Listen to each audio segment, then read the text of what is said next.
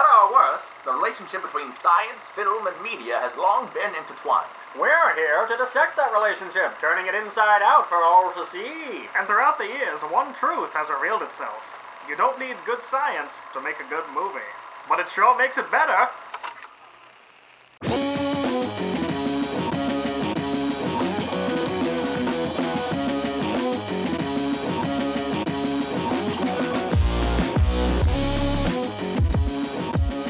Hi everyone, and welcome to the Real Science Cast, the podcast where three highly qualified professionals pick a movie and pick apart the science. And this is my breakout role. Hi everybody, my name is Sean Crossan, and Kenan has frozen. He looks like he's posing for his portrait. For his breakout role. For his breakout role? I see. Oh, okay. Oh, I'm sorry, who's the third person speaking? Oh, sorry. My name is Michael Pace, and I've been famous for a long time. Hi everybody, we're three famous podcast hosts, and this is our podcast where we watch movies and we talk about the science in those movies, and we discuss whether it's good or not, and we watched the movie Breakout this time, starring... Breakout. That's the movie about Hey, Kenan, but the cheerleaders. What have I told cheerleaders. you about lying to the listeners? Sorry, we watched Point Break Kenan, this week. Stop it. No. We watched Breaking Bad, all 5 Pace, seasons. not you too. Come on, We guys. listened to Breaking Benjamin.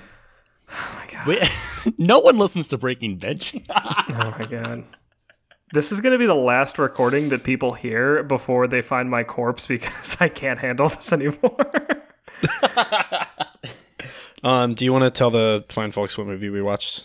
I would Why it was love good? to. Okay. Okay. Hi audience, it's me, Sean. Nestle up close to your podcast. And Hi, Sean. Hi. You guys Hey, Sean. you guys just sit this one out.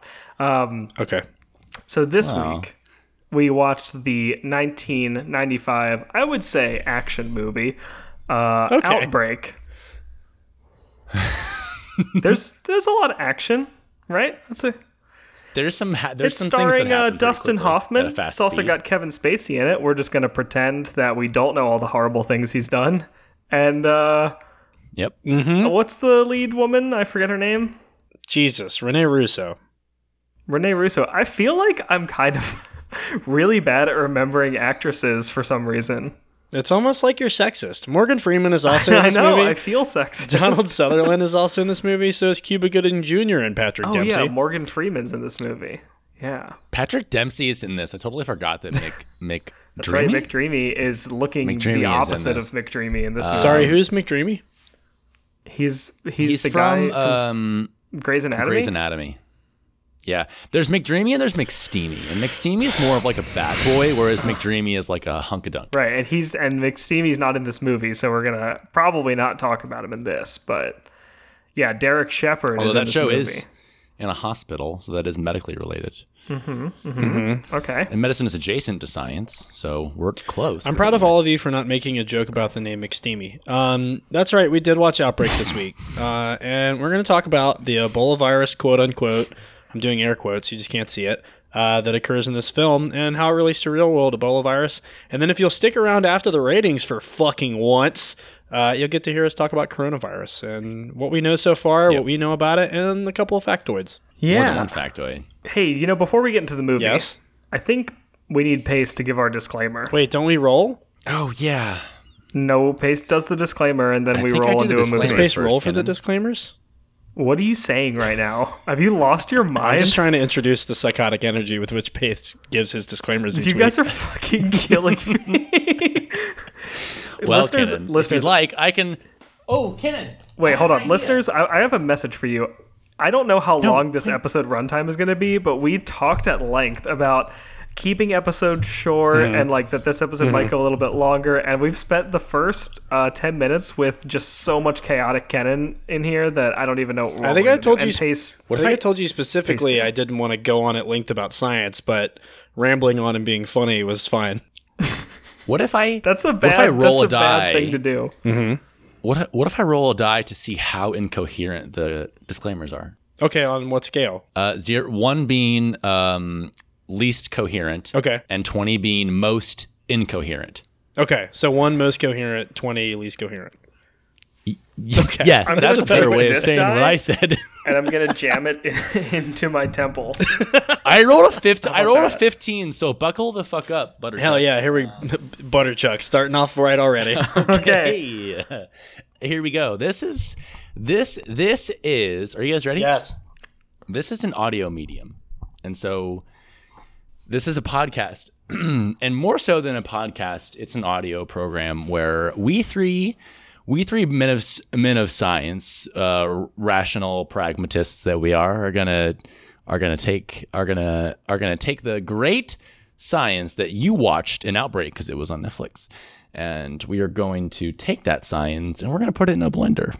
And then we're going to turn that blender on. And then we're going to take out that blender and we're going to take the liquid and we're going to shove it down your fucking throats. And it's going to be nutritious as well because most things that come out of a blender are nutritious like smoothies. And so whenever you drink our smoothie, you're going to come out and you're probably going to poop 3 times the following morning if you get lucky. And you're going to feel so great. Oh my god. About I your am in personal health. hell right now. What are you doing? And so Hey, Pace, can you disclose anything that's pertinent about the show we're going to record? things I can disclose. There's going to be some science and some curse words, and there's going to be the chance that you should not expose underage people to our show. That could be bad for them, unless they're okay with it, and they can probably listen. And that's it, right? That's the gist. That sounds good to me. Enjoy our smoothie. I would say that was perfect. I don't remember what part of the scale you said this was supposed to land on, but I think it was 15. 50-50, so not bad. That was a 15. I don't even want to know what a fucking 20 is. It's Pace just like fucking Jim Carrey butt talking into the microphone. Like, Well, he started off very eloquent and extremely descriptive, so like I don't fucking know. oh yeah, for sure. All right, Okay, cool. let's do the plot of this fucking movie. Let's do it. I'm Who ready. did the last one? I Quickly. think Pace did. I did. Oh, whoa. Yeah, because I believe Pace rolled a 15 and thought that was good for some reason. So I do remember this. That's correct. That is true yeah, and correct. All right, Kenan, are you ready? Oh, you know it. And guess what I have this week? I have a real die that I'm going to be Hey, using me too. beside me. Hell yeah. Let's do it. Are we ready to roll? Yeah, All right. Oh, that's a 7. shit. I got a 17. Hey, buckle up. Ugh. God. I mean, do you want me to do it? No. I just want to point out you always seem to roll low. All right, so Oh my god. let's just let's fucking Strap in, man. Do the plot of the movie. Let's do it. Let's fucking I'm grip it, so and rip excited, it, baby. to do the plot that I'm about to do right now. It's going to be fucking great. All right, so check this out. Movie opens 1967 during a war, specifically in the African jungle. Are you reading a fucking plot summary right now? Of course I am. Yeah. You son of a bitch. Didn't you watch this yesterday? Yes. A lot's gone on since yesterday. Okay, fine. Continue. Anyway, it's important that the listener know what year this happened in. All right, so 1967, an outbreak in Matoba, caused by a virus, is discovered in a jungle. And let's just gloss over about how all this happens because Donald McClintock, played by Donald Sutherland, yes, also called Donald. That seems lazy. And Billy Ford, played by Morgan Freeman, agree that we'll just blow this up. It's fine. We'll just kill all the soldiers Blow up the bad and all virus. the African locals in order to get rid of it. So they have this secret agreement. I don't think so. There's a subplot throughout the entire film that Dustin Hoffman accuses them of wanting to keep it as a weapon. That's never ever introduced as a subplot in the film. It's not mentioned at the beginning, and it's not mentioned That's at any true. other point in the film. What the fuck? He just accuses them of it. So just keep that in mind. Anyway, so they get rid of this virus, or so they think, and then we fast forward into the future, 28 years later, where Colonel Sam Daniels, played by the graduate himself, goes back to Zaire in order to investigate an outbreak there.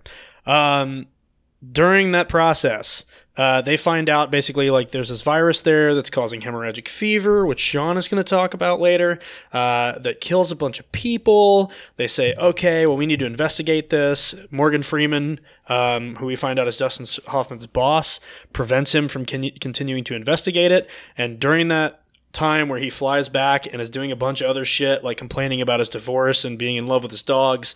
A white capuchin monkey from Zaire is transported. We'll have some stuff to say about that. Is transported back or into the United States, into a facility where nobody wears any personal protective equipment, and is smuggled out by a guy whose favorite band is the Dead Kennedys. He takes him to a nearby town. Dempsey. Patrick Dempsey. Yeah. Takes him to a nearby town, tries to sell him to a pet store owner by bribing a security guard with $40. Listen, he works in America. He might not make that much. God. Okay, that's that's fair. true. That's entirely fair. Anyway, the pet store owner says he won't take the smuggled monkey because it's the wrong sex. I think he wanted a male instead of a female or something. They want to breed. So Patrick Dempsey, sorry, I'm gonna call him Radtrick Dempsey because he's super cool in this movie. Patrick Dopesy takes the capuchin monkey out into the middle of Patrick Dempsey. So Patrick Dempsey takes Betsy the capuchin monkey out into the middle of the woods and releases her into the wild, where she eats something in order to survive for the entirety of this film. Bugs? Bugs? Question I mark? don't know what capuchin monkeys eat. Acorns? Fruit? Nuts? Small rodents? Definitely acorns. Worms. Trash? So we find out while this is happening that Jesus Christ, this fucking film. There's so many little things happening in this goddamn movie that I'm remembering now, and I hate it.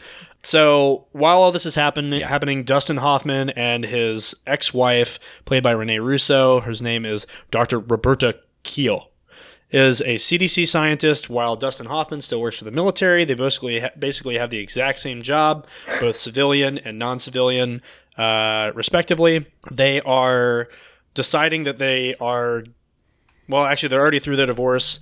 Robbie, is that what he calls her? Yes. Okay, sweet. Robbie, played by Renee Russo her name. again, is sent off in order to investigate a disease that's broken out somewhere in Cedar Creek, which is, where the fuck is that? California. There we go. Yep, California. Northern California. These folks in Cedar Creek know how to party. You're welcome. Thank you, Sean. She goes off in order to investigate this. Dustin Hoffman asks if he can do so, but throughout the looking at this virus that Dustin Hoffman and his team have done from the Zaire infection, they've discovered basically that this is like an Ebola virus, effectively. They describe it. They've isolated it. They, I think, sequenced it at this point. Morgan Freeman figures out that it's the exact same virus that he and Donald Sutherland tried to get rid of years and years and years ago. He tells Dustin Hoffman he's not allowed to investigate it anymore, and we have to black box it, let the CDC handle it. It kills people within like 24 hours, so it's not something that they have to worry about, quote unquote. And Dustin Hoffman's like, no, I'm going to disobey a direct order from my superior in the American military, and I'm going to fly to Cedar Creek and try and help my ex-wife because I've got an axe to grind. Fast forward to through the entire goddamn film, Dustin Hoffman shows up with his team, including the bad Kevin Spacey and a couple of other people. They figure out what this virus is. It, quote unquote, goes airborne. He tells Morgan Freeman that he's got a huge problem on his hands. They kind of make up and kind of don't. Donald Sutherland decides that he's going to bomb the entire town, while Dustin Hoffman and Cuba Gooding Jr. race to find the original host, which is Becky the monkey who hangs out in the woods and eats garbage. They eventually track down Becky the monkey. They bring the monkey back, and then I guess put it through a newspaper roller in order to get as much serum out of it as humanly possible. We will talk about that. Yeah, that was wild. Dustin Hoffman finds out basically that there's two strains of the virus. One that is passed through water droplets, so via coughing, spit, wiping people's eyes, making out a la Patrick Dempsey's girlfriend, who decided that he looked like he needed to be made out with when he got off the plane, looking like he was about to die. He was about to fucking die, and then he did, shortly after. And then there's another strain of the virus, which is quote unquote mutated, which is the one that's airborne. Dustin Hoffman finds out that Morgan Freeman is treating people with this like mystical anti-serum that the government has. It turns out it kills the first strain. Dustin Hoffman figures out they've known about it for years. They have to find this monkey, which has both strains, which means it has antibodies for both strains in order to cure both of them.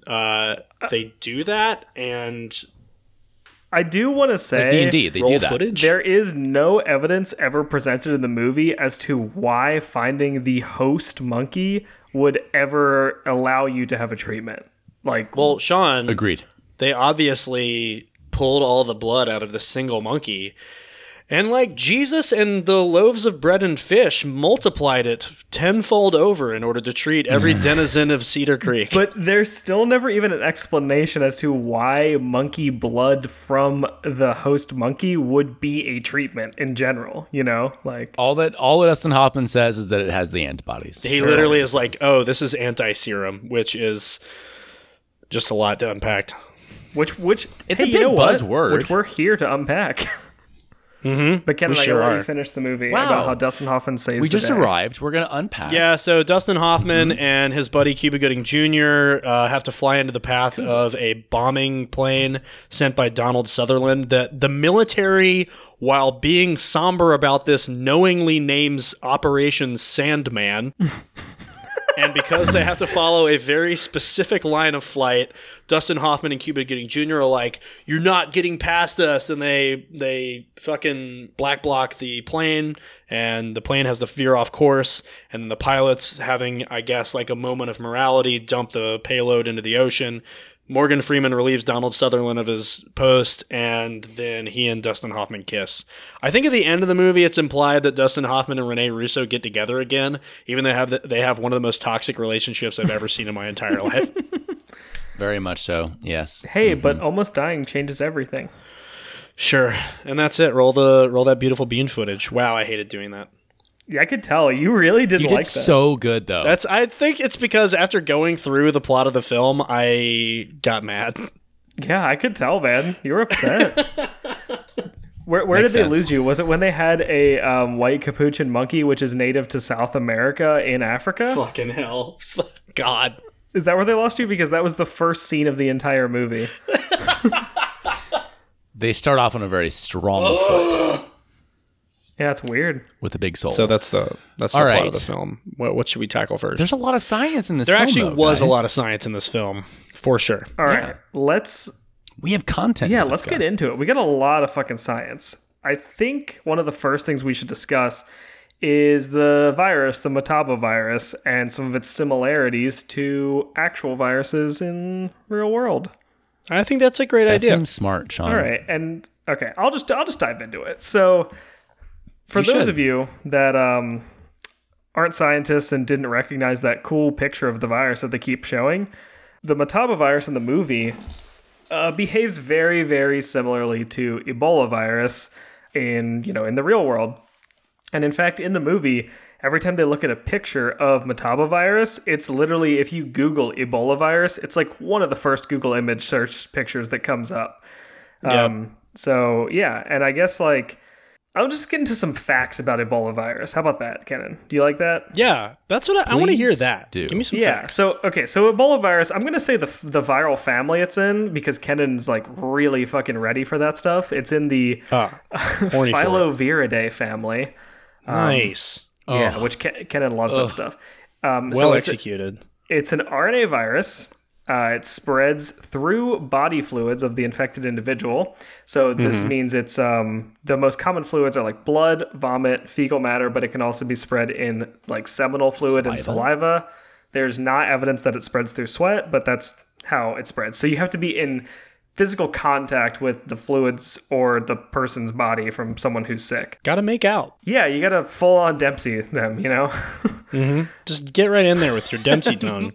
So the virus itself infects actually a lot of different, lots of different types of cells in the body, including immune cells, which actually helps suppress the immune response to the viral infection. And everyone who knows anything about Ebola from the general public generally knows that it's hemorrhagic. And what that means is that it causes a lot of internal bleeding. or external bleeding. And the reason the virus is hemorrhagic is because the virus infects endothelial cells, which these are the cells that make up the blood vessels inside your body. So once the virus infects them, the cells will undergo programmed cell death, which is called apoptosis, and the vasculature will fall apart, causing internal bleeding. And the first outbreak that humans discovered this virus was in Sudan in 1976. So that's some facts about Ebola virus, Kenan. You're right.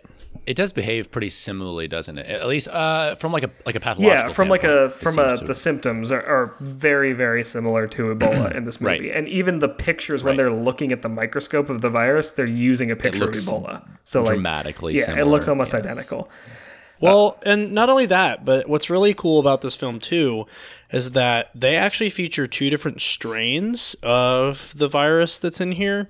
And one of them is, like Sean said, a virus that looks a lot like the Ebola virus, pretty much the first Google image that you look at.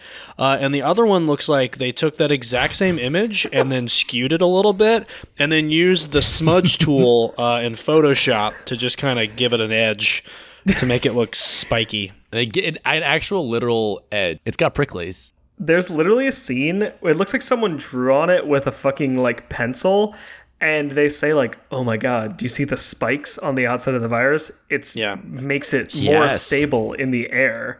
Yeah, they literally said the viral protein coat, which we'll get to why that's a problem here in a second. The viral protein coat has adapted to make it more stable in the air and outside the body. Yeah, it just doesn't make. It literally makes no sense. Something worth mentioning that if a virus has a protein coat, and I think we've talked about this a little bit before, it means that the proteins that are expressed as part of the viral replication or cycle are the only thing covering the DNA. It's just protein, all protein. It's all protein. Hey, Kenan, does this virus just have all protein covering it? No. It's kind of what I was getting towards. A little bit like our friend, which we'll talk about later, SARS-CoV-2. This bad boy actually has a viral membrane instead of just all protein. That's interesting. So that's just like a big minutia misstatement that they have in the movie. It's just wrong. And people love to say wrong things on the internet about viruses, but the virus gets this basically because as part of its life cycle, it effectively like buds off of the cell that it's leaving, and it actually takes a little bit of that cell membrane with it in order to produce the infectious virus. Yeah. That's pretty wild. Yeah, it's kind of like if when babies were born, they brought some of the mother's skin with them to cover their skeleton. It's very weird. It's a weird metaphor you're bringing here, Kenan. And really disturbing. But then, so the virus in the movie goes airborne almost instantaneously. Pretty much. You could say. And so obviously that was fed by some sort of spontaneous mutation in the virus. But and it's okay if you guys know the answer to this. I don't know it myself, but what are the features of an infectious virus that, whether it be structural or whatever characteristics lead to this, that would typically lead to it to become airborne or make that sort of transition from being transmitted via fluid contact to just breathing it in the air? Well, I think, and I'm going to let Sean answer this because I know he loves to, but it's a good opportunity basically to talk about the fact that, like, in order for a virus like this to become quote unquote adaptable for airborne, you could be talking about two different things. I think it's worthwhile giving the background of like the ability of viruses to actually mutate into new strains. It's relevant here with Ebola virus, and it's also relevant with coronaviruses, for instance, because they're both RNA viruses. But it's a little bit more of a complex question to say, like, this virus can become airborne. But Sean, why don't you tell us? Give us that info. No, that's a really good lead-in, Kenan, because it's not like it's not like every virus is evolving to be ideal at infecting humans, right? Like, viruses evolve just like every other organism evolves, where they have traits that are selected for and traits that are selected against. And the ones that are selected for are the ones that allow them to have productive infections and replications. The ones that are selected against are ones that make them unable to do this. So the issue with like people thinking about Ebola viruses becoming airborne, it's something that is like theoretically a possible thing, but it's also very unlikely because Ebola viruses, they likely have a host reservoir species in nature, meaning that there's a species that they can infect that don't die from the infection, where it just gets passed around over and over, like it's really, really populous in some sort of wild animal species. And because of that, you know, if the virus changes its mode of infection, it might not actually be advantageous if it's trying to replicate in non-humans, right? Like lots of terrestrial animals have respiratory systems, but that doesn't mean it's the best mode of transmission. And it depends like where the virus is trying to get, like passing through your gastrointestinal system into the body or passing through your lungs into the body. They're two different routes of entry. So there's a lot of factors controlling this. But if we want to go into like the specifics of like what a virus needs to be able to do on like a basic level, it needs to be able to last in like saliva and like water, you know, water with quote droplets that someone coughs or sneezes out of their face and lungs. So like out of their face. Yeah. And it's not that Ebola necessarily can't. So apparently Ebola can be transmitted by saliva in some cases where people are really, really sick and they have a lot of internal bleeding. Then it like bleeds over into their saliva. But that's not like a common route of administration. And it's not as stable. It doesn't like last on surfaces for a really, really long time. Right. But yeah, in order to be able to transmit like by air, you really need like to be stable for a long time in like droplets of spit that someone has just sneezed out of their face. Yeah, and it's also worth mentioning too that like as part of what you were saying earlier about like transmission into humans and adaptability for like killing people, that it's thought pretty strongly that the reservoir host for Ebola viruses, and you may have mentioned this already, is bats, and that's actually locally transferred and transmitted within the bat population. So the virus actually does pretty well, like replicating in bats and continuing to do so, like within that population, no problem. But when it moves to another organism, right, and usually these are non-human primates, that's what's known as an epizootic cycle. And I'm probably saying that wrong, but you know what I'm trying to say. Where it moves into the non-reservoir host and can cause a lot of fatalities. And a lot of viruses, like coronaviruses, for instance, or even in other cases with other reservoir host influenza, this occurs because of mutations, but Ebola viruses don't actually mutate that much. Yeah, so this is another thing I wanted to bring up, talking about like changing the route of administration. So this is again from the CDC's website, actually talking about Ebola, because there's a lot of like talk about people worrying about something like in the movie Outbreak, where you have a Ebola-like virus that is now airborne, like transmitted by aerosolized, spit.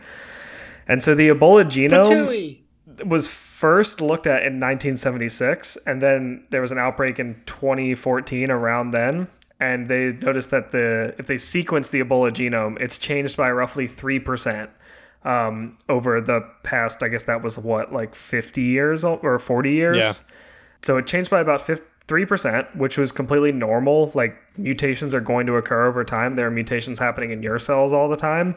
And basically what they say is that the virus has a relatively stable constant mutation rate, and that the ability to change the route of infection is extremely rare with viruses in general, and even those that mutate frequently, because the like route of administration is so intertwined with the evolution of the virus and like what it's going to be primarily infecting. So it's not that it's impossible for something to happen, but it's like extremely, extremely unlikely that Ebola viruses would be spread by an aerosolized method. Right. Pace, did you have something you wanted to say? Pace? Well, to me, it feels like the the rate at which it happens in the movie seems unrealistically accelerated Oh, relative to the. yes. Make no to the- mistake. Okay, It's unrealistically accelerated. the degree to which, and I'm more so thinking about this at the molecular level, the degree to which genetic change would have to happen at the large scale for this virus would have to be just monumental in order to give it this sort of capability this quickly, right? So It's interesting you bring that up because in the movie they specifically say they're like, this can't have turned into an aerosolized virus. It's barely infected any people. It hasn't been long enough. Right, And then yeah. Dustin Hoffman says something like, there's got to be an animal host species that's replicating the virus, which that is true for not that reason. Like, yes, like there's there is an animal host species. Yeah, but it's also like, it doesn't mean that because one monkey is just persistently infected that it's like a fucking hotbed of mutations or something. Right. That's not Right. like, that's through a whole population of species over like years and Yes. years and years of Yes. time. Not like one monkey that's just immune to the virus. Not like an N of that's one. Yeah. right. So also, Well, plus, if it's immune to the virus, well, I could be wrong. I was but gonna that- say, like, if it's making antibodies against the virus, then it's not replicating that quickly, is it? well, it's also not going to have a persistent infection. Yeah. So, like, they're treating this one animal like an entire host reservoir species. Yes. Like, Yes. each individual, like, so say we're talking about Ebola, we're talking about bats, which is likely the reservoir species for Ebola, even though it's not, like, determined. It's not like one bat just has Ebola in it and the Ebola just replicates over and over inside one bat. Because bats could still mount some sort of immune response against a virus, even if it's not lethal. So the virus has to like infect multiple bats over and over and keep moving around. Like, it's not that they necessarily do make an immune response, but in this movie, they're getting serum from a monkey as a cure. So that means the monkey has made antibodies against the virus that it's currently just living with. Yeah. Which doesn't make any sense because the antibodies would kill the virus. So yeah, that's a big logical fallacy in the movie. Agreed. I had another thing, Sean. So you mentioned this a second ago, and in the movie, they talk about something called an anti-serum, and it seems extremely powerful. And I think the bad man Kevin Spacey refers to it as orange juice when it's inside a bag. And they seem to have as much of this anti-serum as people have orange juice. So I'm just wondering, can I use orange juice to cure my diseases? Kenan, Yeah? you can always use orange juice to try and cure your diseases. but it Vitamin won't do anything. C. And that's homeopathy. Yeah, There it seriously. is. You just take some orange juice, you dilute it into like a liter of water, and then you take that liter of water, you dilute that into another liter of water, and then you drink it, and you're good And to you go. mix it with champagne, and then you drink it. No, but in all seriousness, so the concept of the anti-serum, so basically the theory of how this is supposed to be working is that if you're like, so let's use it in humans, for example. Like, Kenan, let's say you get sick with chicken pox, right? And then you don't get chicken pox again, right? Like, you don't generally, that's not a thing that normally happens with chicken pox. You normally get infected once, you have symptoms once, and then you're done, right? The reason you don't continue to get infections on a general scale for most viruses is that your body has an immune response against it. It's called an adaptive immune response. So your body makes antibodies and they circulate in your bloodstream. And if another virus of the same type comes to infect you, the antibodies in your blood will just immediately neutralize the virus before it has an opportunity to like productively infect your cells. Wow. I So- love my antibodies. Your antibodies are great, yeah. and that's how like humans' immune system, and not just humans, but a lot of mammalian immune systems work.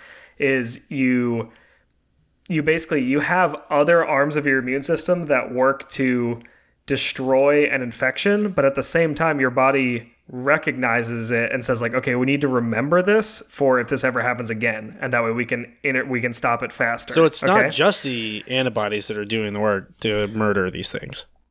No. You have out of your adaptive immune system, you also have T cells, which are going to go find infected cells and literally destroy them. That is part of the response. But the antibodies are really important for preventing a second infection with the same virus.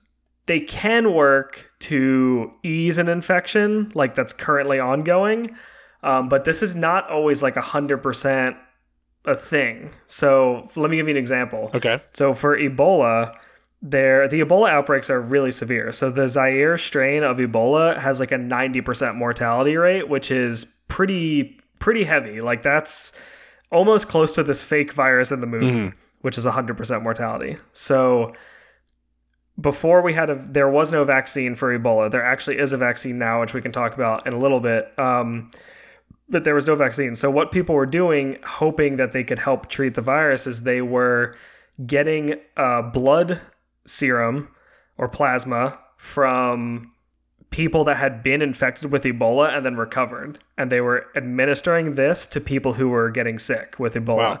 And the hope was that they would have antibodies in their blood that would neutralize the Ebola and like diminish some of the like severity of the infection.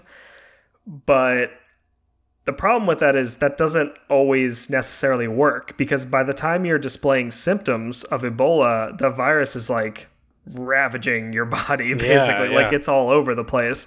And so just having antibodies injected in your bloodstream doesn't necessarily mean it's going to stop it. And what they actually found, there was a small study that was conducted on this. So obviously, you can only do this when there's an active Ebola outbreak. Right. But they basically found that there was no statistically significant benefit from getting plasmapheresis from people that had like already been infected with Ebola. Wow. There was no statistical difference in the survival rate. I think it was like 31% survived versus 38% survived or something. It's also very, very interesting that like for a long time, antiserum was the go-to for Ebola viruses, which is a virus that causes hemorrhagic fever, when another virus which causes hemorrhagic fever, the flavivirus, dengue virus, actually benefits from antibody-dependent enhancement, in which the antibodies that are developed against the virus can be co-opted by the virus to better infect things like macrophages and make the disease even worse. Right, exactly. So this was like, honestly, the reason people were trying it is because when you have Ebola, the only thing you can do for the patient is you just try and give them as much fluids as possible, because dehydration is like a really, you manage the symptoms, right? You stop the bleeding, you try and keep them like hydrated and stuff like that, and you just hope that it passes. Right. But there's not much you can do. So I think the idea was like, well, this might work, so let's try it, because their mortality rate's super high. It's probably not going to be a problem either way. But yeah, so anyways, the concept of using an anti-serum, that's the idea behind it, is that you're taking the immunity that someone who's already been infected has now established within their own blood and trying to impart it temporarily onto someone else. They've even discussed about using this for the new coronavirus. Interesting. So, well, thank God they had a white capuchin monkey available to give some of the serum to human beings, and thank God that white capuchin monkeys and human beings are perfectly compatible. Perfectly compatible. Yeah. So, So basically, how lucky. That's one of the big things with this movie. Like the premise that the antibodies made from a monkey would infer temporary immunity to a human is not even like an actual thing it's possible, but there's no way of knowing that that's actually true. And even bigger is the idea that this monkey is tiny and humans big, and you need a lot of monkey blood for big humans. Yeah. Human big. Yeah. Well, Sean, wouldn't it depend upon the level of the, I guess I want to say, the similarity between how the virus manifests itself and causes damage in humans versus the monkey? Because if the antibody is effective in a primate or a monkey being, right, then there is at least potential for it to be effective in a human, as long as maybe the question I'm getting at is, I don't know the answer, is whether or not the methods of viral infection, if the virus would change or require different sort of resistances in the human body versus the monkey body. Do we even know that? I don't think so. So basically, it's kind of hard to determine. Honestly, they don't give a lot of like they're working with a single monkey, which is just so unrealistic. Yeah, It doesn't make any sense. Like it's not like a species that's passing around the infection and stuff, like passing around the virus and allowing it to change. This is just like one monkey that has virus in it and apparently also has antibodies that neutralize the virus within the same body. That doesn't make any sense because in the movie we see that the antibodies are doing something. So if the antibodies are working, you would think that would also get rid of the virus that's in the monkey. Like it doesn't. Right. Yep. The virus should be the same in the monkey and in the people. It just behaves differently based on like our physiology, like the way our cells work and the way our body is set up. It obviously causes severe symptoms in humans, but none in monkeys. Mm-hmm. So it is possible for viruses to behave differently, but it's not that the virus has changed. It's that human cells respond differently to it. So, like, let me give you an example. There's an actual strain of Ebola called the Reston strain. And some of you might have heard about this, some of you might have not.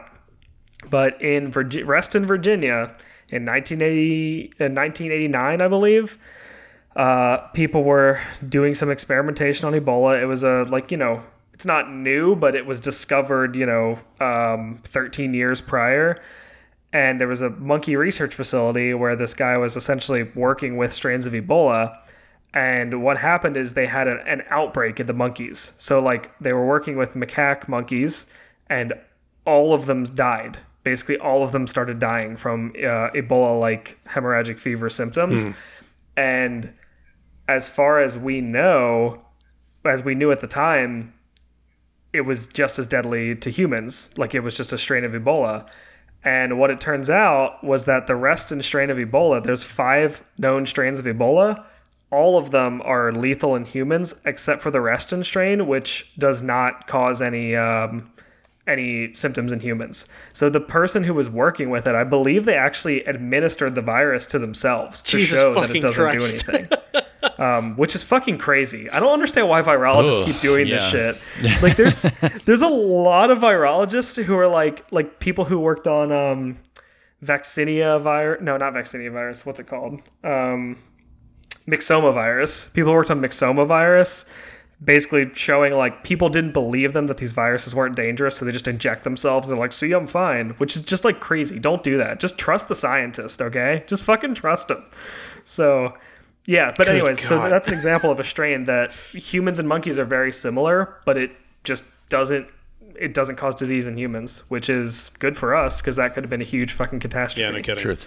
Yes. So, all right. Cool. Anyways, I feel like I've talked a lot about Ebola. No, you're good. I was listening, but also trying to look up like whether or not using antibodies from a non-human primate source and infusing them into a person would just kill them immediately because of an immune reaction. But they're not. Yeah, you could totally have an immune response. Yeah, I mean, I think there's like the typical issues you have with transfusion are ABO typing and rhesus factor, but both of those on the outside of red blood cells. And those aren't in serum. So like anti-serum, which contains antibodies, as Sean was saying, is just the antibodies removed. So it honestly just depends. Like, so again, this is not the first time that humans have used proteins from other animals. So famously, like insulin for diabetics was harvested from pigs for a long time. And now insulin is made like in a lab, basically in human cells. But before it was pig insulin, you injected it into your body, and I'm sure most people were fine. Some people may have had a reaction to it because it wasn't of human origin. But generally, antibodies are like one of the more cross-reactive things. Yeah. So your body might neutralize the monkey antibodies because it sees them as a foreign thing. So anyways, possible. We're getting a little complicated. Yeah, but this is also, like you said, a technique that's been used in many cases. And I think actually rabies virus infections, it was used for a very, very long time. So they used to give a polyclonal, so multiple different types of antibodies, serum injections directly into the abdomen of a patient who thought they had gotten infected with rabies. These were all antibodies against the virus. And that's why, I mean, there's a rabies vaccine now, but for a long time, people would say, like if you think you have rabies, you're going to get a shitload of shots in the stomach. And that's because they were flooding your body with antiserum very, very quickly. And the only area of your body that can take in an injection of that volume is, surprise, your stomach cavity. Yeah. Yeah, your abdomen. Yeah. And that's like another good point is like when they do, the reason they say like if you've been bitten by something that you suspect has rabies, you come in immediately, because by the time you're showing symptoms for a lot of these diseases, antiserum is not going to be enough, because you already have, like, if you're showing symptoms, the virus has already infected a lot of your cells. Yeah. So, but anyways, we're getting into the minutia. We have a question that was asked by a friend of the show, Sid. He actually gave us a snail mail letter that he wrote and put on my desk at work. Oh my God. So the Pony Express is a first for everything. But he brings up a very good point, which is how much plasma does this freaking monkey have? Yep. Because if we assume that the treatment works, the anti-serum works, all of this is great, there's like an entire town of people and one monkey. Like, there's just no way that this monkey had enough blood to give to an entire fucking town. Sid asked if that counted as animal cruelty, because they probably just like steamrolled this monkey to get all the blood out of it. So, Yeah. Right. yeah. I don't think they cared about animal cruelty when they were about to bomb a town full of people, but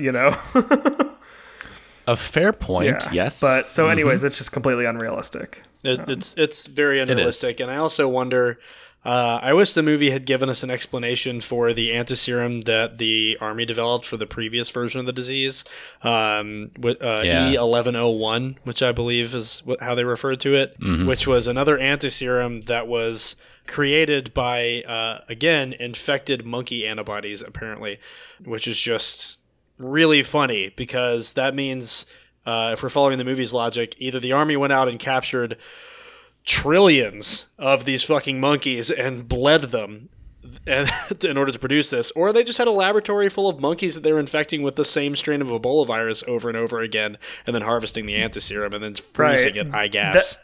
The same strain of Ebola virus that can clearly infect humans and kill them, Yeah, which is exactly. just a wild... God. Yeah, it's insane. fucking wild. All right, I think we kind of talked about enough about Ebola, but we were going to talk about the symptoms and the presentation. I think for the most part, a lot of the symptoms they show in the movie, they might be over dramatized to some extent, but they are like in the same vein of what people see with Ebola symptoms. There's like a lot of bleeding. It's not every person has bleeding, but like 40% of the people will have like internal or external bleeding. Sometimes your eyes get red. Sometimes you get these rashes on your skin. Stuff like that. They showed this in the movie. It's more like Hollywood fucking, gore, but I get what they were going for. Yep, but what I really want to ask is, why don't we go round robin instead of me keep talking, and we can talk about everyone's favorite ridiculous fucking scene in this movie. Hell yeah. How about that? Okay. All right. Because there's a lot of dumb shit that happens, and we covered a lot of it, but there's some that we definitely haven't covered. I want Pace to go first, because he sounds like he's ready. Well, the one thing that always got to me was how they have a very high level of disregard for personal protective equipment in this movie. Yeah. Because even after Dustin Hoffman's like, holy shit, this has gone airborne. He's taken his mask off and just walking through doors and doing everything very nonchalantly through these laboratory spaces, which are clearly not safe in which to be doing so. So that's the thing that really stuck out for me. I didn't like that. I thought that was for the sake of the drama in the film. Just to sort of expand on your point, in many ways that the virus spreads in this, it also has to do with the fact that nobody's wearing any PPE, even though people come in presenting symptoms that are like very indicative of a incredibly infectious like the healthcare disease. workers. Another good one is when the hospital worker is working with, I guess, a broken centrifuge in which the lid opens while it's still running, sticks his hand into a running centrifuge, and then it splashes onto his face, and it gets in his eyes because he's not wearing fucking goggles. That scene was the fucking wildest shit. He was literally like, they were like trying to show that he's distracted by like watching football or something, but like centrifuges don't just open while they're spinning. No. They have a fucking safety lock on them. fucking don't. Also, like, the tubes that you spin blood in a lot of the times are fucking plastic. Yes. They're not going to break. Yeah. Yes. And they're not going to break. You're just going to hit your hand. It literally, he touches it and blood just goes everywhere. Oh yeah, you hear like a Yeah. glass, A like geyser. an America's Funniest Home Videos glass shattering noise, and blood sprays out of the centrifuge. Which also, hey everybody, if it's spinning in a centrifuge, the force of the blood is pushing down towards the bottom of the centrifuge. Yes, It's not not pushing up. You're just going to Like, you can- smash the glass. Like, you can spin tubes with no lids in a centrifuge. I do this all the time. Like, Yep. as long as you don't overfill them, the liquid's not going to fly up. It's spinning down. Yep. Doesn't make any fucking sense. Yeah. Also, So- the amount of blood that comes out of that centrifuge compared to the size of the centrifuge is also very disbelievable. It's it a was lot. a micro It's a lot of centrifuge, blood. and like a gallon of blood came out of it. It's fucking ridiculous. But that's more minutia than our audience members can relate to. What about you, Sean? I thought so. Okay, obviously, this virus being able to spread like when we say airborne, we mean by like aerosolized particles that someone has like coughed out or like sneezed or something like that.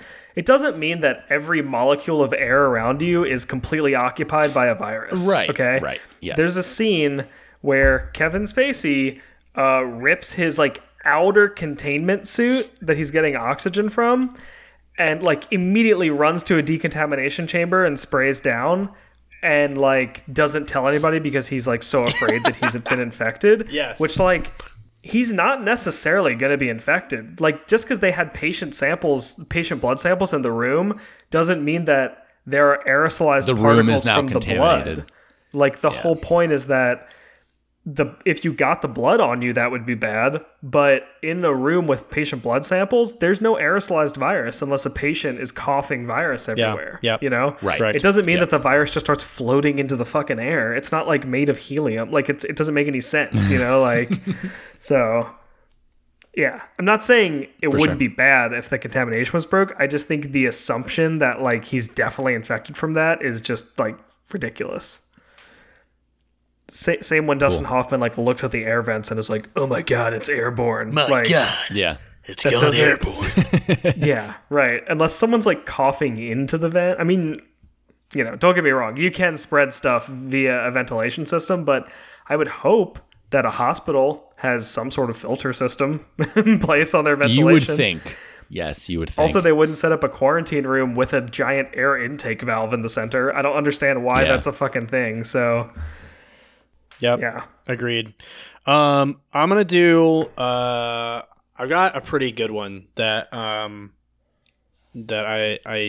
made me really angry, and I mentioned it earlier a little bit. But Patrick Dempsey works in a monkey facility where they're like transporting captured monkeys in order to use them for research, or I guess pets, or whatever. I think pet store owner says that somebody has a hobby of making monkeys fuck. Anyway, the Nice. point is that Patrick Dempsey and everyone around him is not wearing any personal protective equipment whatsoever in a facility full of monkeys. And capuchin monkeys, much like things like rhesus macaques or other monkeys that are used for research, carry an incredible number of diseases, including things like herpes simplex virus. Some of them have hepatitis B. Things that they can just be carriers of, that if you get a bite or a scratch or things like that, you can just have transmitted to you. And I think Patrick Dempsey has like a onesie on with ripped sleeves, and that's all he's wearing.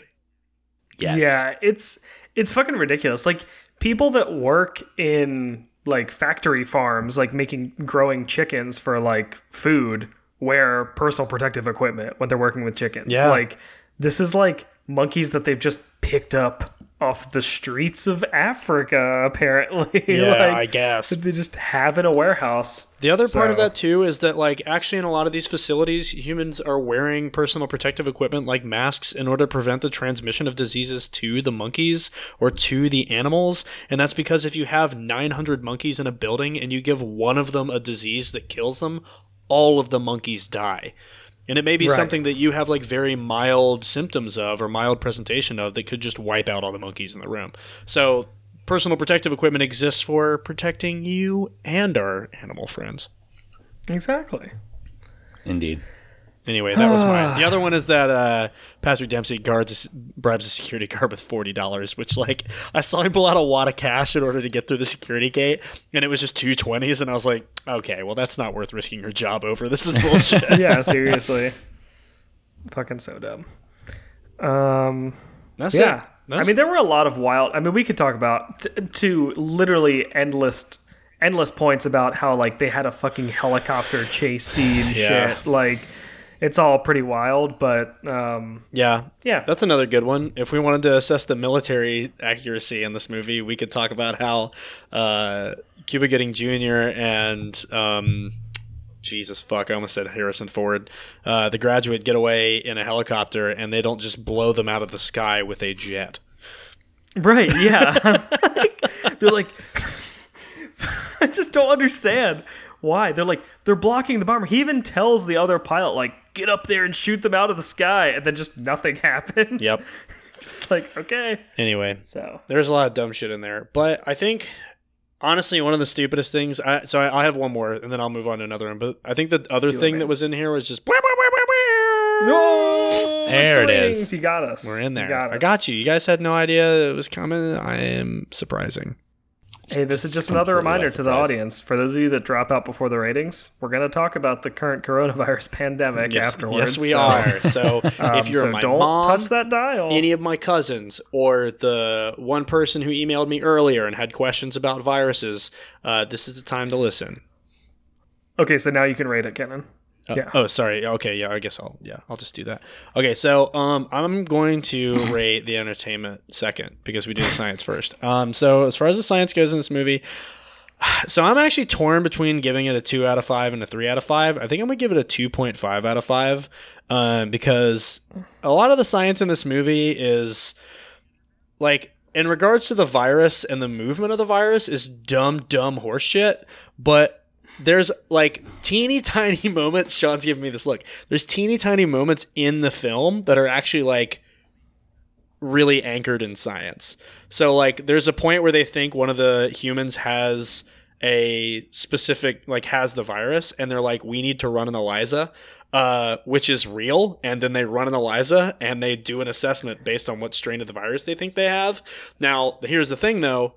They can't run an ELISA because they don't have any antibodies for the virus, so I don't know how they ran it. Hey, Kenan. But the premise is That's correct. a great They ran point. a single well in a 96 well plate. They have no reference for their ELISA. Hey, listen, That's Sean, true. I'm not here to Oh my criticize God, I the forgot CDC. about that. I am here to criticize the science. But I think I'm going to give it a 2.5 because the science in here that is accurate is pretty accurate, and the science in here that is bad is really fucking bad. Yeah, that's fair. Okay, what's your entertainment? 4 out of 5. I mean, the movie's like really, really fun to watch, but I really hate watching Dustin Hoffman and Rene Russo interact with each other. And I think I decided during the course of this film that I don't like Dustin Hoffman's acting. Like, I don't think he's very good. Really? Yeah, I mean, he played Hook in Captain Hook, right? Yeah, he also did Rain Man. Rain Man was a good actor. Rain Man was good. Okay, so Rain Man was good, and Hook was his magnum opus. This one kind of seen blew. The Graduate? There's like several emotional moments in this movie that are supposed to be emotional, but there's literally a scene where Dustin Hoffman goes, hey, I had to tell you something. And Rene Russo goes, what is it? And he goes, I forgot. And she goes, come on. And he goes, I remembered. And it happened exactly as fast as I said it just now. That's a good point. That was not convincing. Don't you know that 90s movie scientists are all emotionless robots? So fucking stupid. Yeah, that's a Anyway, good I'm point. done. Somebody else go. Pace, you want to Dumb do yours? stereotypes. Yeah, sure. I'm not as affluent in the language and science behind virology as you are, but I had a similar sentiment as Kenan in regards to the science. I'm gonna give it a 3 You guys out of 5. are fucking blowing my mind right now.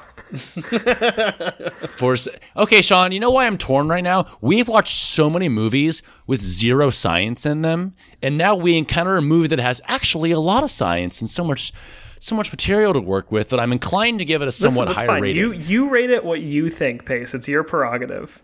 There was a lot of bad science in this movie, but there was a small amount of There's good a science. skeleton of good science in this film. there's a skeleton of good science, and I think I have to give credit where credit is due. So I'm gonna give it 3 out of 5. For the entertainment, I'm gonna give it a 4 out of 5. I did enjoy it. I liked watching the movie. The thing that I like most is they clearly thought, what if we took a buddy cop movie, but we made them doctors. With military with Dustin experience. Hoffman and Cuba Gooding Jr. Yes, yeah. And I love them going around like acting like they were so important, and just like when they would. Anyway, I enjoyed that. I thought it was overall, for being made in '95, it was a good movie. Hell yeah! All right, Sean, give us your dumb ratings. All right, that's kind of fucked up. It's kind of an aggressive tone to take on the show, Kenan. It's true. He's an aggressive person. He's really aggressive. I'm still waiting for the apology. I'm just waiting for the apology. I'm not going to apologize. You Kenan? gotta go. Yeah. Fuck you. Okay, so I am going to give the science a 3 out of 10. And I think it's lucky that I'm giving it a 3 out of 10, because I think that the only good pieces of science in this movie are the similarities of the virus to an Ebola virus, which they liken it to in the movie. I think that they got the symptoms relatively... I mean, the symptoms that they say are basically the same. The, visual aesthetics from the Hollywood gore magic is not exactly the same, but I think it's similar. Everything else, I think, is complete nonsense. I think maybe some of the containment stuff is reasonable. I was actually going to say, Sean, what about the I'm not sure if you consider the strategies for containment as an aspect of the science or not. I understand if you say it's not, but that seemed like one of the more realistic aspects of the film relative to the other parts. I think the strategies of containment are fine, except for the concept of like murdering everybody that's sick. I think that's a little wild, but maybe that's just my new way of thinking. But maybe you're just not as forward thinking as they are. Sean. I mean, I think the containment strategies are fine. The PPE they're wearing, like the hazmat suits, are a little interesting, but I think they're fine. I just really think like the scientific testing, like the ELISA, yes, they said the word ELISA, but they don't have... They use the buzzword ELISA. They would have got no information from that ELISA plate. They have no antibodies. They have no ability to run one. They have no reference. They don't know what's going on. The serum monkey thing is just complete bullshit. The virus mutating to an airborne strain by being in one monkey is complete bullshit. Like the monkey being a host species that is sick and has antibodies doesn't make any, or not sick and also has antibodies makes no fucking sense. And yeah, so I think that like overall there's enough bad science that I'm giving it a 3 out of 10. As far as the entertainment, that's fair. I'm going to give it a 7 out of 10 because I actually did like the movie. Hey, pretty good. I liked it as an action movie. I did not like it as a science movie. I was same. I was watching it with Sarah, and I would just periodically just start like laughing in the middle of the movie, and she was like, "Why are you laughing?" And I was like, "Because this is ridiculous. This is crazy. This fucking one monkey that's not even native to this continent that has the serum that they need for an entire town. It doesn't make any sense." So. And you have buddy cop doctors flying around in a helicopter in Northern California looking for a monkey from Africa. It's not from Africa, right? In a fucking military helicopter chase. It's wild. Yeah, it's really good. So it's crazy. Yeah, but 7 out of 10. Yeah. Cool. Thanks, I forgot what I was going to say. You want to change your rating because I was so insightful? No, I don't want to change my rating. I think that your bad ratings for this science will discourage people from making more movies about science. They're going to hear how hateful you are, and they're going to be like, "Is that it?" The Hollywood executives are like, "Man, we were going to make Outbreak 2, but Sean dunked on us too hard." That's right. Well, hey, Kenan, good. That's okay. All right, chill, man. Yeah. Come on. Fucking get ready. I'm passionate about what science and movies. Hard ass over here. Michael Bay to make Outbreak 3. It would have been so good.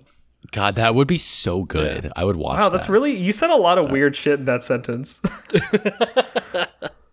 All right, cool. Well, do you guys want to talk about coronavirus? This coronavirus outbreak? I would love to talk about coronavirus. We should. I think it's important. Even though the episode's going to be a little longer, like, it's a current pandemic that we haven't seen something like this since, like, 1918. Yeah. And by we, I mean not me. Correct.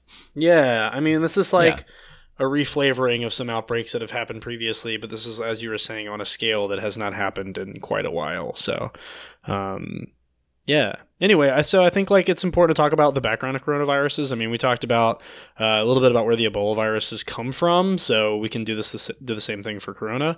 So these are a family of viruses that cause anywhere from actually mild to severe respiratory tract infections in humans.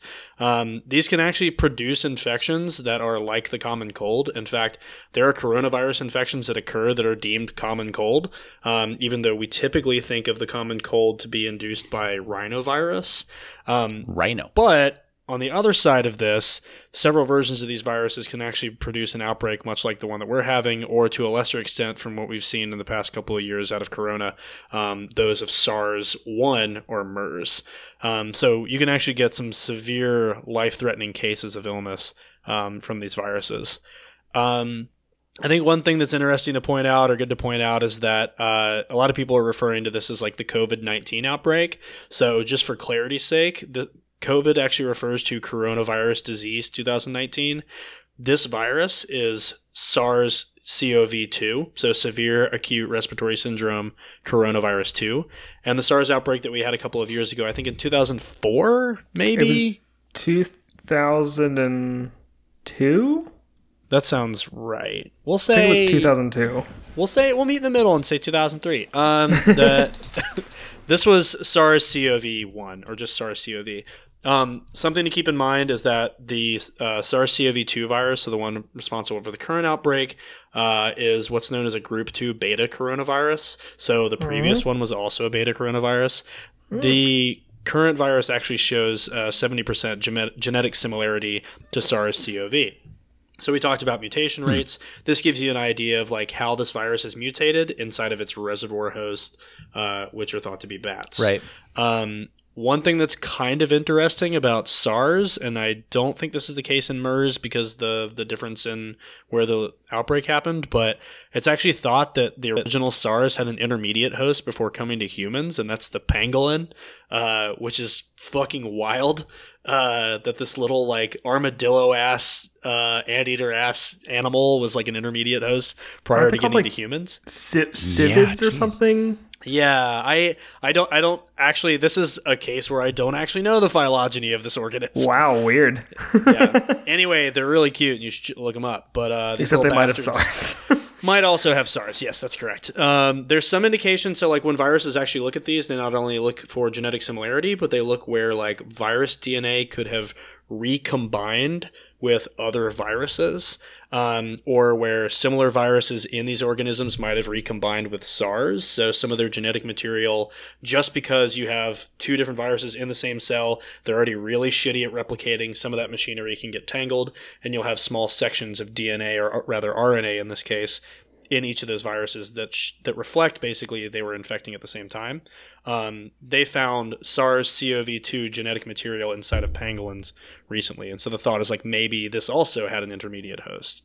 But I thought that was kind of weird because it's such a strange organism. It is weird. It is, because I feel like we have talked about bats as a potential reservoir for Ebola and SARS, and MERS was, I guess, camels people were thinking. Yeah, but I think also bats were another part of that vectorization from camels. I think what the current thought is that a lot of these viruses are actually originating in bats. Yeah.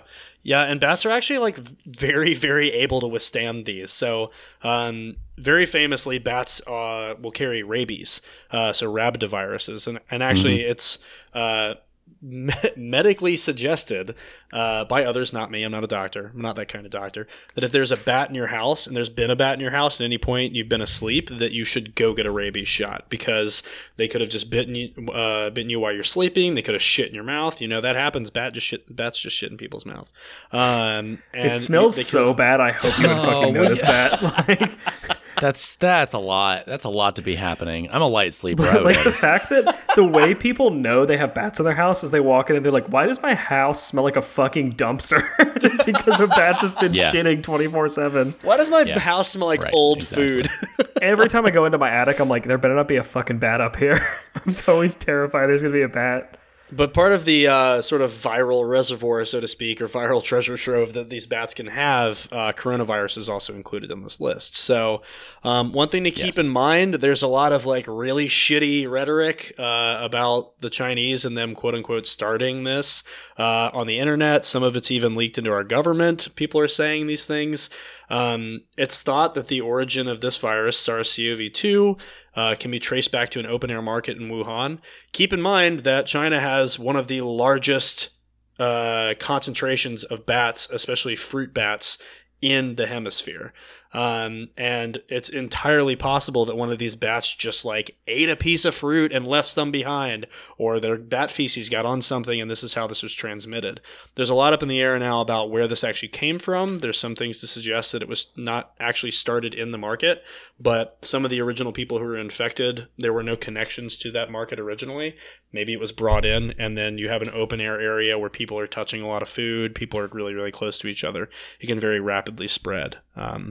So just something to keep in mind. Don't be shitty.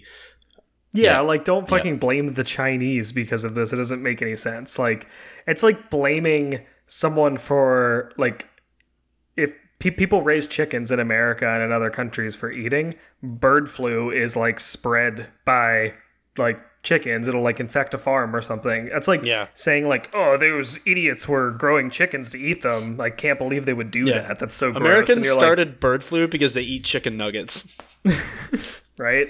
Ugh. Yeah, that's like saying that. Like, can you believe Americans are eating these processed chicken dinosaur nuggets? So anyway, definitely wanted to get that out there. But I mean, you already hear this all over the place, right? But where people are self-quarantining, the average time that the virus shows up after exposure is anywhere from 5 to 10 days. So it's thought that if you think you might be exposed or you have the potential to have been exposed, you should stay inside for at least 2 weeks and then get cleared by your doctor for symptoms. If you can't get a test, a lot of people aren't able to get tests right now unless you're an NBA player or you're super rich or both. So if you think you may have been exposed, please stay indoors. There's a lot of people who are not exhibiting symptoms, so people our age could potentially pass it on to people who are immunocompromised or old. So it's a good thing to be self-quarantining. Yeah, I think Payson, did you have something to say? Or? Well, no, I was actually going to say, Sean, I think you were right. I was waiting for this to update, but at the time of recording, which is the 18th of March, 2020, there are about 215,000 confirmed cases of coronavirus across the world. With 8,700 deaths and 83,000 recoveries. So you're right. It has indeed well surpassed the 200K number. So I think like I want to get out by saying like none of us, we're all like scientists, but none of us are medical doctors. But because we like Ken and I work on viruses, like one specific virus that's not a coronavirus at all. But people, have asked us questions and we have a podcast. He says as he coughs. I just want to like get out in front by saying like, if you're asking for advice or wondering what you should do, my recommendation is to listen to what the CDC and the WHO are saying, the World Health Organization, because they are specifically like equipped to handle something like this. Like they are epidemiologists, and what epidemiologists do, I mean, they have epidemiologists that work there. They like study the spread of diseases and look at it from like a public health perspective and figure out what needs to be done. The reason everyone's quarantining, so some people might be thinking like, oh, I don't need to quarantine, I don't feel that sick or something like that. The whole reason everyone's quarantining is in order to slow the spread of the virus through our society so that our medical facilities can handle the people that are sick. Because if everybody got sick all at once, we can't treat everybody at once. So some people are just going to have to be denied treatment. And so the reason the quarantines are in place, it's not about necessarily the individual not getting sick. It's about the society as a whole not spreading the disease rapidly. So I know we've talked about herd immunity in the past and how it works for things like vaccines. Quarantining at the moment is our herd immunity. We don't have the ability to vaccinate certain individuals in order to protect other individuals who can't get vaccinated or who are very susceptible to the disease. So in the event that we don't have one, our only option is to cordon ourselves off from other people so we're not passing it to those people who are, less able. Yeah.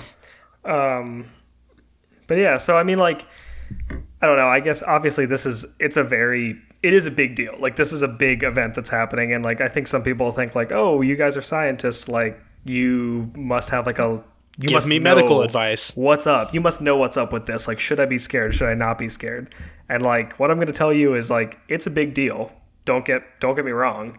But it's more from a philosophical standpoint. There's only so much you can do. And what you can do is limit your social interactions. It may not be perfect, but limit your social interactions, wash your hands, and just try and, understand that it's for the greater good of our country, like try to keep people from getting sick. So There's no toilet paper shortage, okay? There isn't. The same material to make the masks is not the same material to make toilet paper. Okay, you don't need all that TP. Wait. Is that why the toilet paper's gone? Yes. People think that it's the same material? And people think that all the TP and the material to make the masks are made in China. Okay. Well, So, that's People are hoarding it. That's how terrible and misinformed people are right now. That's what I'm Is getting this why at. I've been so you're telling me awful. that I've been having to dunk my butt in my bathtub because people think that the masks that we use are made from toilet paper. Yes. boy. You know how much water I have to use in my bathtub every time I have to fill it up, dunk my butt in, and then you should just stop? buy a bidet. Like this is the option. I own a bidet. It's just a huge bidet. My jacuzzi tub It's is his really kitchen just sink. a big multi-person bidet if you think about it. Yeah, just like yeah, exactly. That's exactly right, Kenan. It's Jacuzzi just a tubs are mess. just group bidets. Kenan, what else would those jets be for? They're for getting in there and getting you Nice. clean. Nice. Wink, wink. I do want to say wink, one more wink. thing before we stop talking about poop. If you have to go to work to survive, this is not your fault. So please don't feel guilty by anything that we're saying, what other people are saying. If you work hourly and your job is not kind enough because of the, I guess, capitalism, it's not your fault if you have to work to pay rent and nobody is assisting you with that. Because, I don't know, capitalism's bad. Yeah, no, I mean, like, the...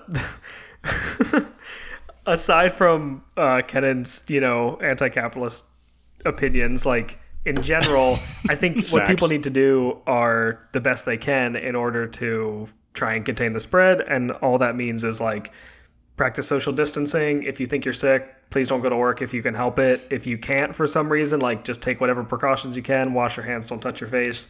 But all the rumors that, like, it's not a big deal, it's just like the flu, it's not. And also the flu is a big deal. So, like, stop saying that. Yes. Also get vaccinated for the flu, you fucking idiots. Hell yeah. So, All right, I think we've yelled at enough people about public health. Yeah, probably. Do we feel good? Do you guys want to do listener I questions? want to do listener questions, and I want Pace to read them to me in a gentle voice so that I can not freak out about the pandemic. I would be... let's do it, Pace. Happy to Yeah, do Pace, that. if you could just gently, just like really, like pretend you're a jazz musician, okay? Mm-hmm. And you're going to slow talk jazz at me about a coronavirus. Ooh, that's good. Can I do one? What you're trying to say is you can absolutely do one, Kenan. So, Sean, what you're trying to get at is we should make the coronavirus sound as sexy as possible. That is exactly what I'm saying, Pace. I just wanted you to communicate that to me. Okay. Do you want to go first, Kenan? You expressed the desire to be sexy. Oh, while no, talking I about was going to coronavirus. give a metaphor for how softly I want you to read the questions. Oh, can you We do that? needed two metaphors for that. Oh, I can. Okay. Pretend like we're out of Stop talking for you to do it. pretend like we're out of toilet paper, and you're going to gently lower me into a jacuzzi tub in order to make sure that I'm clean for the day. All right, Kenan. I think that I could do that for you. Thanks. Yeah, totally. I'm still trying to come to terms with what you just said to me, but I'm not coughing because of that. I'm coughing I because had I'm to use laughing. a lot of sheets to rig up that pulley system to gently lower Kenan in. All right, are you guys ready? Yes, please. This first one comes from Sarah Eisenlohr on Twitter. Hey, don't get closer to the mic, though. It's still going to be harder to edit if you do that. Fuck off. At Byzantine Fork on Twitter. Thank you for your question, Sarah. Sarah asks, what kind of unspeakable act might you commit that would anger the gods enough to wreak havoc upon the earth? Looking at you, Kitten. Oh, I can only assume that she means what unspeakable act would we do to induce the wrath of God, which in this case is obviously the coronavirus epidemic. yeah. Pandemic. I think what she's actually saying is, what did Kenan do? What Kenan, what'd She's you do? referring to the beginning of the movie. What did you where- do? Where one of the native Africans asserts that a local witch doctor, which love that, great, thanks, is saying that it is the gods angry, and that's why Yes, the correct. Ebola Correct. virus is there. Yes. So Kenan, what did you do? I would say maybe the whole group bidet jacuzzi comment is probably a pretty strong source of ire from deities. They're like, we made those jacuzzis for relaxing. How could you? They're not jacuzzis. That's what? What? Jacuzzi. Jacuzzi. Fuck.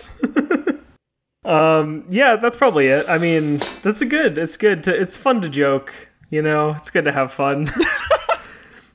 Sean's not Okay. having a good time self-quarantining. Clearly not. Clearly No, not. I'm actually fine self-quarantining. I'm just, Well, I just don't like blaming things that we know the causes of on deities. But I think if it was a Japoopy related thing, or Japoozy, sorry, that makes more sense to me now. Okay.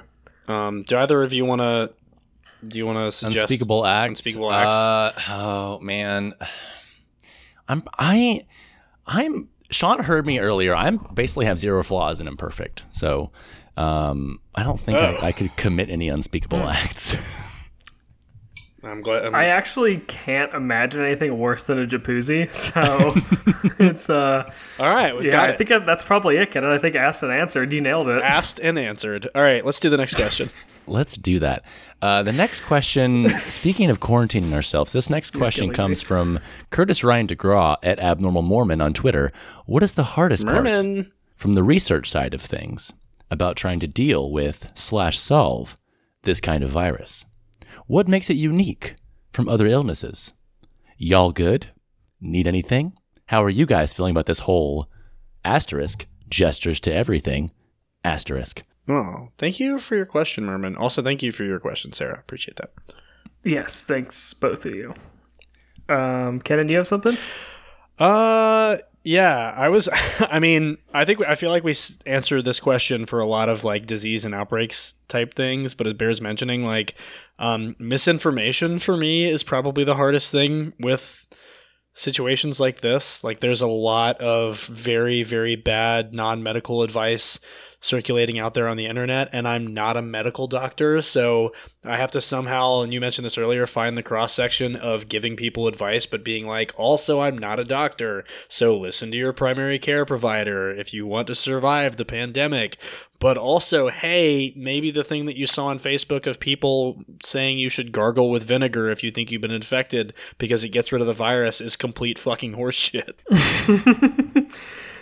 Yeah, that's definitely it. I honestly I'm always super angry when people are posting pseudoscience in general. Like, I just think I think that it is almost always hurtful because like harmful to people. Like, people always say like, oh, it's not hurting anyone if it's just like someone doing this thing for themselves. And I'm like, yeah, but the spread of misinformation is toxic. Yeah. So Yep. From a research standpoint, though, I was going to say I think it's honestly vaccine development. I mean, best case scenario from start to finish, we've got 18 months till a vaccine shows up. And that's hard to deal with when controlling the spread can be difficult when people aren't listening. yeah. Here, you go first, Pace. We've been talking a lot.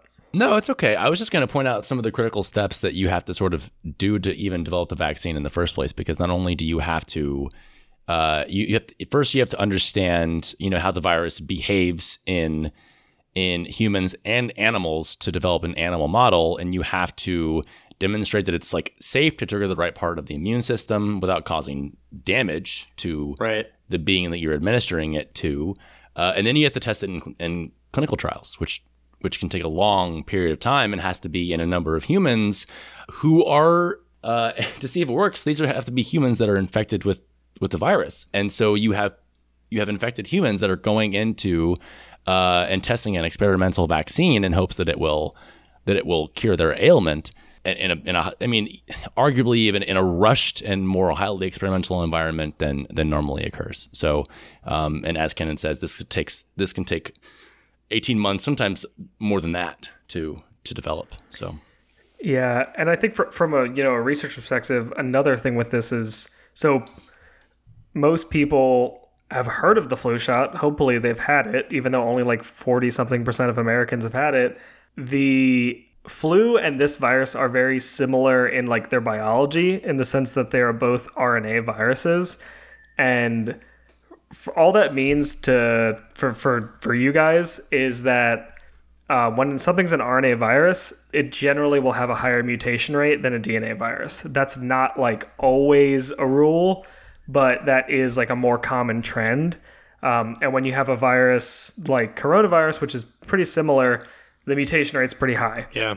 And if the mutation rate's high, that means that a vaccine that is developed to treat the virus likely will not provide immunity against every available strain that now will emerge of this virus. So like there's a reason you have to take a new flu vaccine every year, and that's because the flu vaccine will only give you immunity against specific strains of the virus. And scientists have to predict which strains they think are going to be the most prevalent in the human population every season. Truth. And the way they do that is by looking at the animal reservoir species for flu and sampling them and sequencing the virus and seeing which virus is more prevalent. And they think like, okay, well, this is most likely what's going to jump to humans this year and cause, seasonal flu. So without that knowledge base with coronavirus, you don't have anything to go off of. Like, people have had flu for years before there was a flu vaccine. And now you got a new thing. People are going to make a vaccine, but it might work. It might help. It might be like a reduced disease state. It might be completely fine, or it might not work at all. So it's difficult because of the type of virus. Makes sense. Yeah. Thanks, Sean. I agree with that. What do we want to answer if we're good? I'm generally good. I mean, it's from another research perspective, it's very hard to do work when in a lab when you can't go into lab. Yeah, that's very true. But like, I'm not going to complain about that. Like, everybody fucking else is getting stuck from work, and I don't think I'm currently at risk of being laid off, which I can't say for everybody else. So yeah, I feel really guilty being like, wow, I wish I could go to work because I hate orchestrating research from a distance. But when there's so many people who are like, wow, it really blows that I have to still go to my work at a coffee shop that hundreds of people are still coming into a day. Yeah, right. Yeah, well, there's that. There's also people that are like, my work has told me not to come in, and they're starting to lay people off. Yeah. Like, that's rough. And We're so- all very lucky. Also, shout out to all of our fucking healthcare workers out there. You guys Yep. are literally the MVPs They are of the this heroes. entire situation. Yeah. So we are good. We are in our 20s. Well, most of us are in our 20s, sure. and we don't have underlying health conditions. No. And like, I work in academia, which like is not like a profit-driven industry, so it's generally not as likely that I'll be laid off. But Yeah, Sean has like basically 6 years worth of writing to do for his postdoc, and Pace and I can both work online. So I've been working from home for a week now, and I do work in a profit-driven industry, but my production has pretty much been staying the same, thankfully. So I want to do another question. Thank you both for your questions, by the way. So can you right. smooth jazz talk to us when you're doing the question? I can do that. All right, this next question comes from Bart Hoffman at Dented Car Door on Twitter. We've heard a lot about washing our hands and not touching our faces, so much so that the CDC has recommended shaving our beards. Fuck that. How does this affect smokers? Are the smokers more susceptible to illness because they touch and then wrap their mouths around that cigarette? Does smoking in general put you more at risk? Oh, Well, Bart, thanks for the question. I would say that I mean, obviously, touching anything and then putting something in your mouth is going to aid in transmission of a respiratory virus, but I think smoking is going to put you much more at risk because it's going to fuck up your lungs. Yeah. So Yeah, there's actually a decent amount of data to suggest that a lot of the people in China who, like a large percentage of the people in China who died who had more severe cases of the diseases were smokers. And the same can be true of Italy as well, actually. Yeah, it's just that like smoking already causes issues for your lungs, and so if you have a disease that causes pneumonia, and you already have emphysema from smoking and stuff, that's just going to make it harder to breathe. And if you can't breathe, you can't live. So it's going to be tough. So yeah, you're at higher risk from smoking, but not because you're putting cigarettes in your mouth, more because you're putting smoke into your lungs. Yeah, the face-to-mouth transmission, though, doesn't help. I would say that beard wearers and mustache wearers are probably at a higher risk, too, because I touch my mustache about 400,000 times a day. That's true. So... You gotta just not do that, man. You just gotta trim it. You're stroking your mustache right now as I'm talking. I have ADHD. I have to be constantly moving. I don't know what to tell you. I'm just gonna get coronavirus. Kenan, you can't spontaneously get coronavirus from touching your face. I'm kind of itchy, dude. Oh my god, Kenan's freaking out. We should read another question, shouldn't we? The next question, again, comes from Bart Hoffman at Denning Dark Cardor on Twitter. Thank you, Bart. I've heard a lot about the 2-week period where the virus causes no symptoms, but folks are infected. Can you explain the inner goings-on of what happens from the time I get touched by an infected customer and then when I go to the hospital? Oh, no. Well, Bart, this is actually a very, very good question. And I am going to be honest, I don't know, like, all of the details for every virus that is like this. But there's often a refractory period from the time when a person gets infected to the time they start showing symptoms. And the main reason this is that the symptoms that you are having are sometimes not directly because of the virus. It's because of your body's response to the virus. Right. So something like when you get a cold and you start coughing and sneezing, that is your body's immune system like stimulating coughing and sneezing as a method to like expel the virus, like get rid of, like, you're making a lot of mucus to keep more virus from getting into your nose. Like it's part of an immune response where you're trying to get the virus out of your body.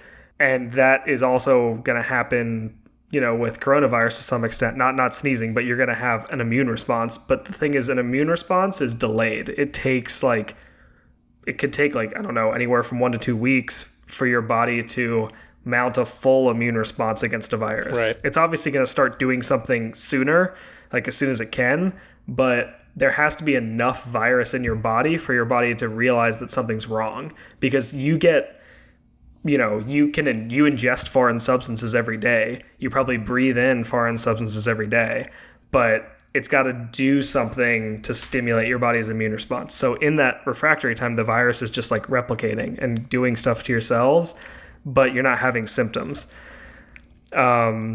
Second, also, like the lung issues, like if you have fibrosis in your lungs, that means that you've had like a lot of tissue damage in the lungs.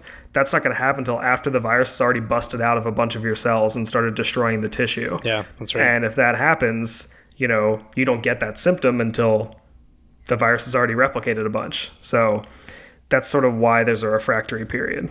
Yeah, and a lot of the information that we're seeing in regards to people who are asymptomatic, I think there's probably quite a spectrum of people who may really be symptomatic or also may actually be a false positive for infection, and people who are very mildly symptomatic. And if you're, anything like I was when I was 21, I felt like garbage all the time, and so I'm sure there are plenty of people who are not actually self-reporting symptoms or feel asymptomatic but actually would test positive who are still able to spread the virus via like coughing, saliva contact, things like that. Yeah, we are also in like peak allergy season here in Florida, so like everybody's got some congestion. Yeah. There's like pollen everywhere. Yeah. So like it's kind of hard because people are like, oh, I'm congested, but like, is that a very, very mild symptom from a mild case of coronavirus? Like, probably not. It's probably from allergies, but like, you never know. So It's just hard to tell with these things. Like, there's foreign things coming into your body all the time, so your body doesn't just react to everything. If it did, you would have a huge problem. Like, that's where allergies come from. It's your body reacting to something that's not doing anything. It's just like a foreign thing that's getting put in your body, and your immune system's freaking out. But if you think you're sick, better, try and stay indoors if you can. Better safe than SARS. That's I TM, can't TM. argue with that. Yeah, I can't TM. argue with That's that. a great saying, Gannon. Thanks for your question, Bart. Do we want to read the Perfect. last one? Sean, do you want to do this one? Sure. I actually have another one on here.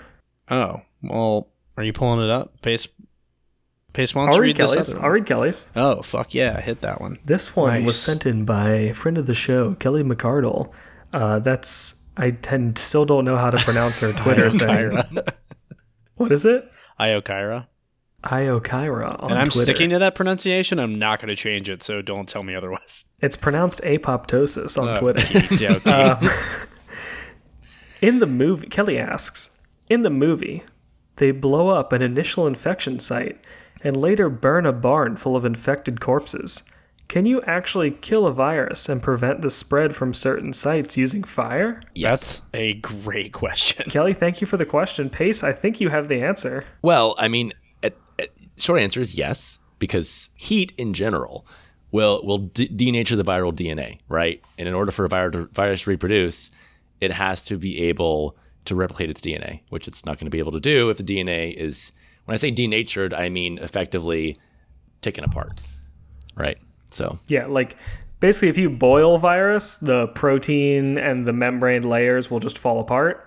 The DNA will, or the genetic material might still be intact after just like boiling, but without the rest of the virus, it doesn't do anything. And then if you put it in fire, it's all going to combust. Like it'll all be turned into CO2 and water. Dunzo. So Yep. Yeah. Gone. yeah, so that'll definitely work. Yeah, and thank you for your question. That's a Thanks, fucking Kelly. good one, actually. Is that it? No, I got one more question from Sid. Oh, on, fuck. on snail mail. Sid So, Vicious, let's hit it. Friend of the show, Sid Gupta, wrote us on a letter, and his second question says, what would you name a super infectious / killer virus? And then he also says, you guys are awesome. Signed, your number one fan. Oh, nice. Wow. So if you could name a super deadly infectious virus, what would you name it? What kind of virus is it? A deadly one. All right, hold on. All right, mine's going to be from birds, and I'm going to call it Dave. And it's going to be Deadly Avian Virus E. Okay.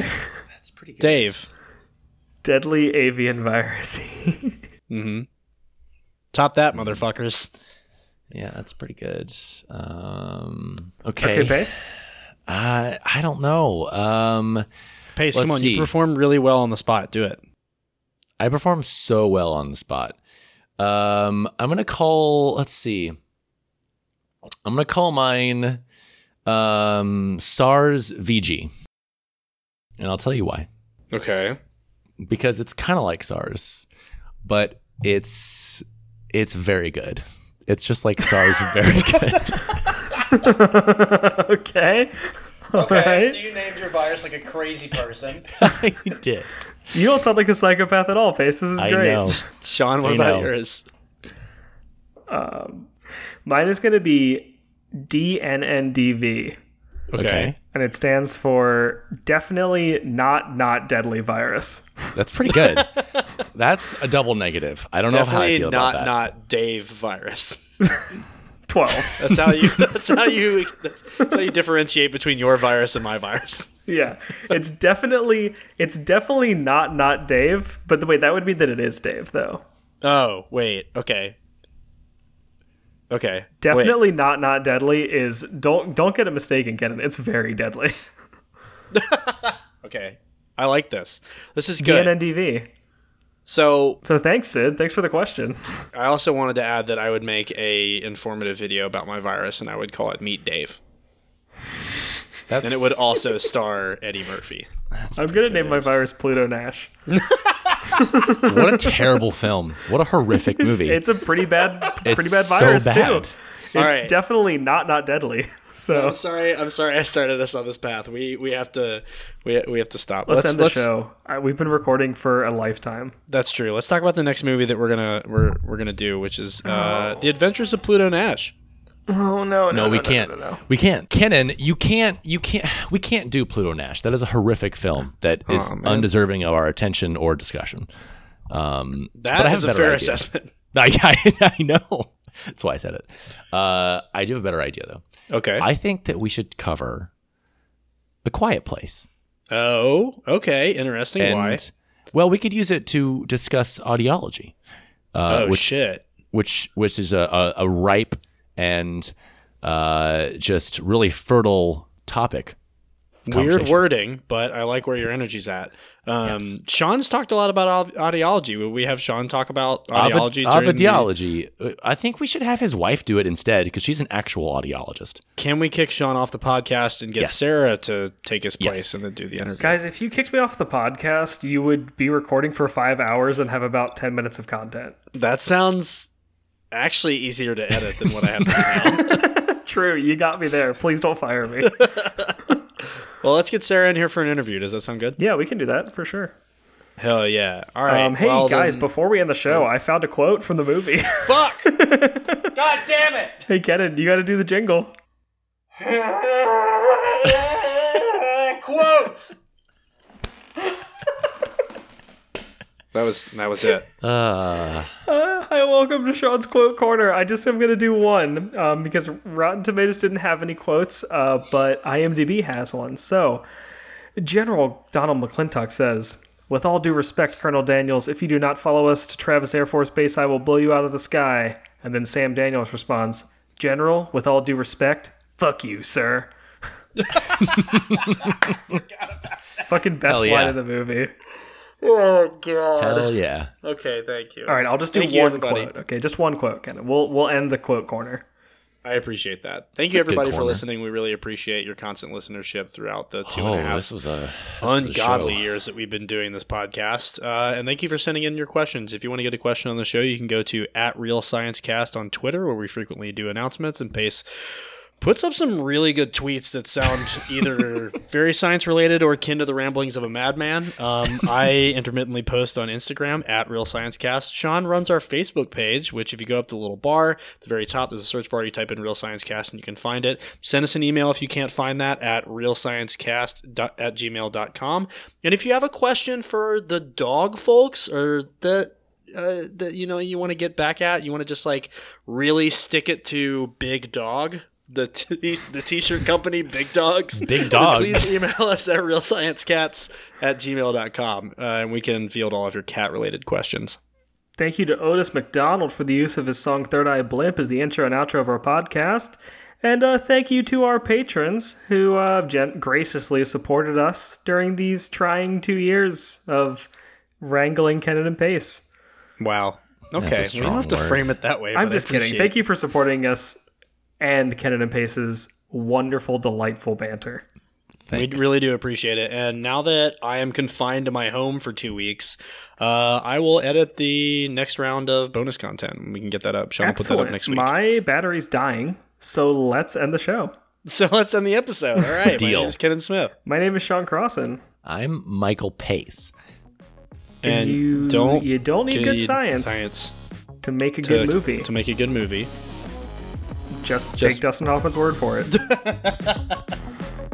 They should have quarantined Justin. Fuck!